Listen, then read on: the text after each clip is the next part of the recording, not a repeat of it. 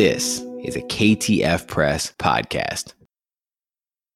Hello, everyone. This is Sai, just introducing you to the preview of this month's bonus episode. For paid subscribers, you get a little bit of a preview. And if you want to hear the whole thing, go to ktfpress.com, become a paid subscriber, support everything we do, get our a whole weekly newsletter, get all of the bonus episodes to this show, and access to the full archives of both of those things. And just support everything that we do, centering, elevating marginalized voices, trying to leave colonized faith for the kingdom of God. This month's episode is about the 2024 election, the possibility of a second Trump term, and ways that we might think about that can help us stay grounded and move forward instead of sort of just being afraid and wondering what to do. So I hope you enjoy this preview. Remember, ktfpress.com if you want to hear the rest of it. Just become a paid subscriber. Thank you.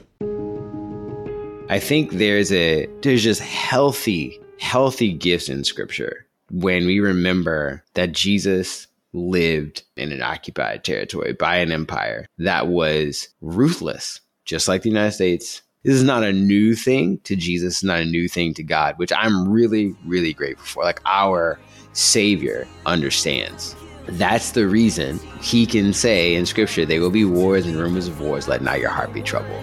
I need to know there is justice, that it will roll in abundance, and that you're building a city where we arrive as immigrants, and you call us citizens, and you welcome us as children home. Welcome to Shake the Dust, Leaving Colonized Faith to the Kingdom of God. I am Jonathan Walton.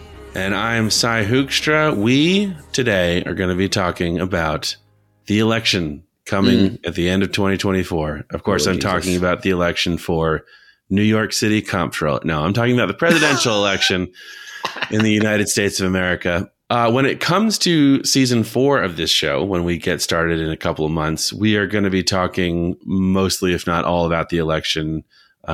Kind of bringing on some guests that we think have a really good perspective and just really diving deep into this crucial subject for this time. And we thought it would be a good idea to give you, our lovely paid subscribers, some perspective before we dive into that. Some of like where we are coming from when we think about the election. How important is it? What are the truly bad things that will happen if Trump gets reelected? And, you know, without minimizing any of the harm that will come if he is reelected, how can we sort of contextualize these issues within history and theology from the perspectives of marginalized voices to give us just kind of a broader understanding of kind of the real consequences and really what's going on this year. So what happens if Trump gets reelected, and how earth-shaking is it? That's effectively what we're talking about today. We will also be doing our new segment, which tab is still open, diving a little bit deeper into one of the recent highlights from our newsletter. In this case, it's going to be my highlight, a massive AP investigation into prison labor and how it supplies the food that is absolutely in your kitchen. If you didn't take a look at it, it will be in the show notes. It is a shocking one, and we're going to talk about that one a little bit more.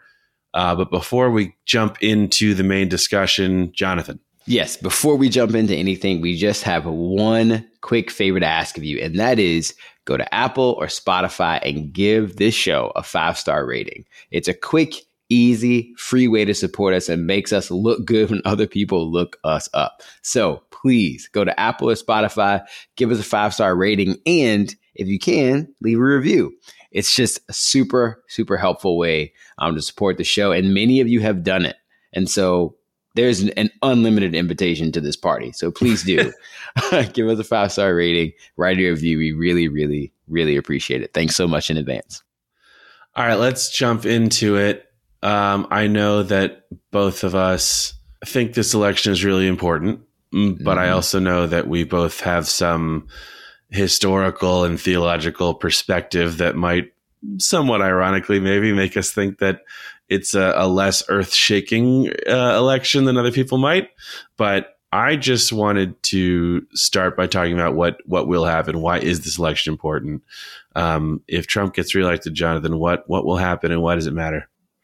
Yeah, actually, as I've been thinking about this question, I think that the reason that it's important are the reasons that have always been important. It's just a problem at a fire when someone has kerosene and is just walking around throwing it everywhere. Yeah. Right. And so it's like, it is not untrue that the United States has been and has baked in racist, bigoted, misogynistic frameworks into our entire systems and structures. It was intentional, and it is still working very strong and well today. That has always been true. What changes, I think, is how these systems and structures impact a lot of the vulnerable people. And if you vote for Donald Trump or lean into the things that he normalizes as everyday practices, that is a profound problem for the most vulnerable people in our country. We are living in the wake of significant cultural, political, theological, and demographic change in the United States. And to have a president that explicitly endorses exploitation, militarism, hypercapitalism, then we have a serious problem. The things that I am hopeful do not happen is the expressed situational, like contextualized things in our time and culture, which again, I'm not saying they haven't happened before. I'm not saying that they're more unique than other things that have happened before. What I am saying is we are living in this moment. And we have an opportunity, as best as we possibly can, to push back against systems that oppress, abuse, and violate. And one of the ways to do that is to not vote for someone who's going to do and say things that cause oppression, violence, and abuse to be multiplied the world over, because he sits in the most, quote unquote, powerful seat in the country. Yeah. So, Sai, that was a lot from me. What do you think about this election? Why is it important to you? Yeah, so I think this question for me is the one that I kind of want to answer a little bit, talking more to marginalized people than not, and then the kind of like get some broader, bigger perspective questions that we're going to ask in a minute are kind of the things that I think need to be directed towards people who come from like the dominant side of a hierarchy, right? Like right now I'm talking to people who are not white, and it's not going to be talking to white people, right? Right now I'm talking to people, I think mostly who are disabled, and I'll be talking to able-bodied people in a minute. And the reason I say that is like, I think this question of why is this important primarily for me is like acknowledging all the things that have happened to marginalized people in his first term and that will happen again if he's reelected, right? So for instance, because I'm married to an attorney who was working in immigration during the first Trump term, and because I have a good friend who applied for asylum just before Trump was elected, I saw kind of firsthand like a lot of the very kind of small administrative things that Trump did in the immigration system that had a huge effect on the lives of just like hundreds of thousands, if not millions of people, that kind of went under the radar just because they weren't flashy. You know, like, I don't know how much you remember how much you've put your memories of the Trump administration out of your mind for your own sort of mental peace. But, you know, there was so much stuff going on every day. Like he would say something new that was absurd, you know, that topped the absurd thing he said yesterday, and like propose some new ridiculous policy and whatever. So a lot of things just like went under the radar that were small. And like, I'll give you an example. One was this woman I know who applied for asylum just toward the end of Obama's presidency, had like an absolutely open and shut case for asylum. There was no question ever that she was going to be granted it. She was a woman from Iran who converted to Christianity and basically became a women's rights advocate. She's not going back to Iran, right? So she, without being persecuted, it's open and shut asylum. So she comes here and applies, and then just as like she's kind of working, you know, it takes a while to get your asylum application granted, but it doesn't take as long as it took her, because what happened was Trump, in his efforts to deter as many people from coming here as possible, did this thing where he said, we're going to process all of the applications that have been filed most recently first. and then we're going to make our way back towards the applications that were filed sort of in the past. So she was making her way through the line, through the processing thing, and then all of a sudden the line flipped and she was at the end again. So it took 8 years to process her asylum application, which was unheard of previous to the Trump administration.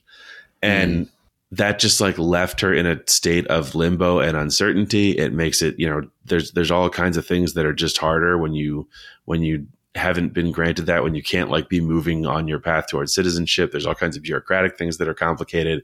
And it just, put her forever wondering whether she was going to be able to stay in this new place that she had made her home.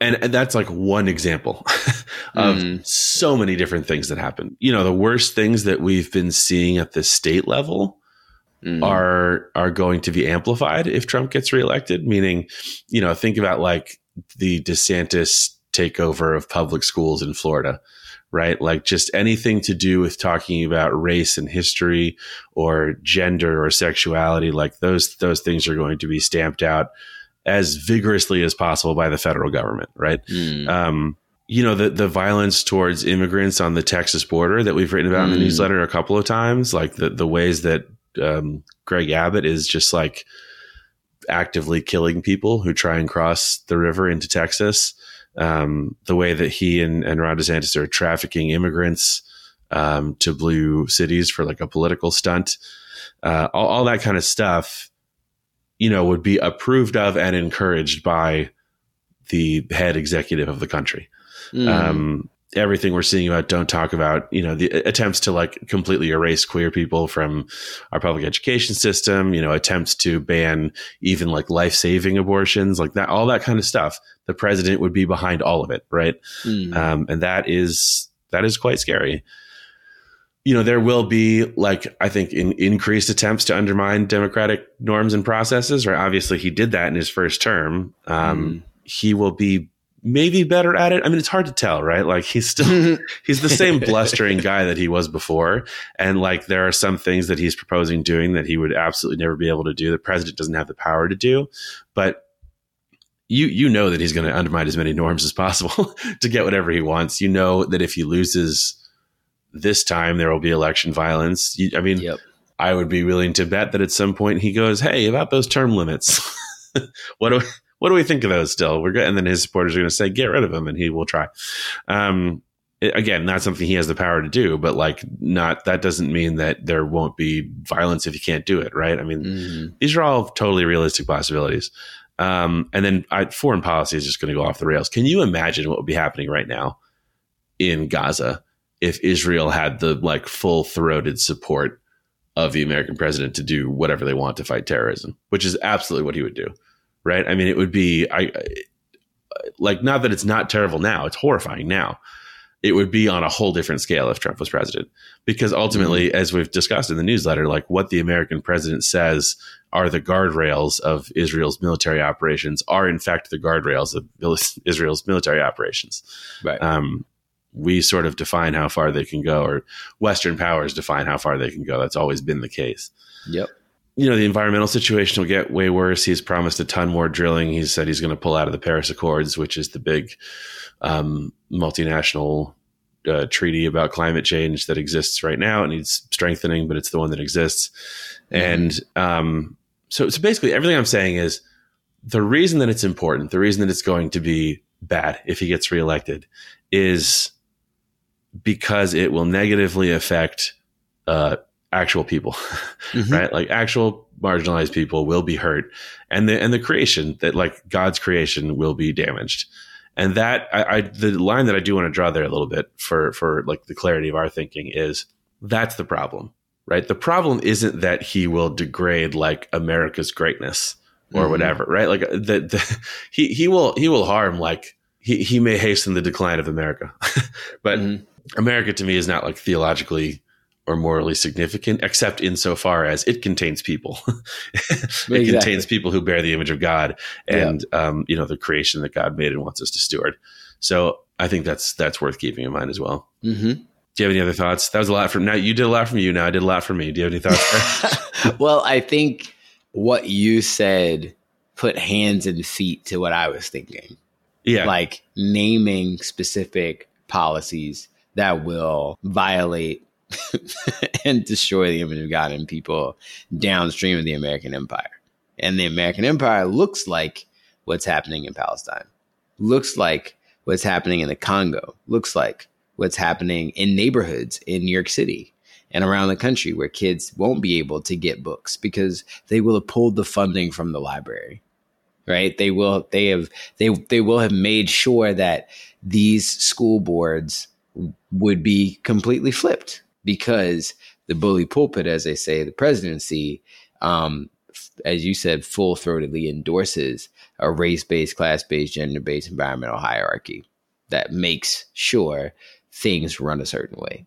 Yeah, the importance of him just emboldening people, right, can't really be understated. I mean, it's like a little bit hard to remember now, but 8-10 years ago, we were not regularly talking about the Klan or the Proud Boys or the right.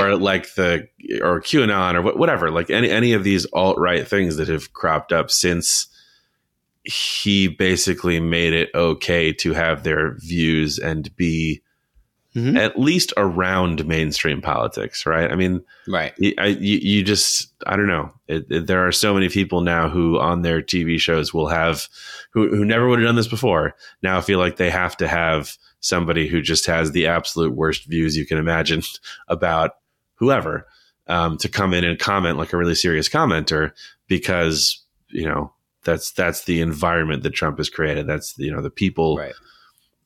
Have been emboldened by him. Yes, absolutely. Okay, so let's pivot to some caveats or some ways that we think about another Trump presidency from a broader perspective, not at all trying to minimize any of the harm that we just detailed, but Trump isn't the only thing in the world that causes harm to marginalized people or to people in general. So maybe put it this way, Jonathan, would a second Trump term be the apocalypse? No. Why not, Jonathan? Thanks so much for listening. Remember to hear the rest of this episode, become a paid subscriber at ktfpress.com. Get access to all the bonus episodes of this show, our weekly newsletter, and support everything we do at KTF Press. All right, everyone, thank you so much for listening, and we'll see you soon.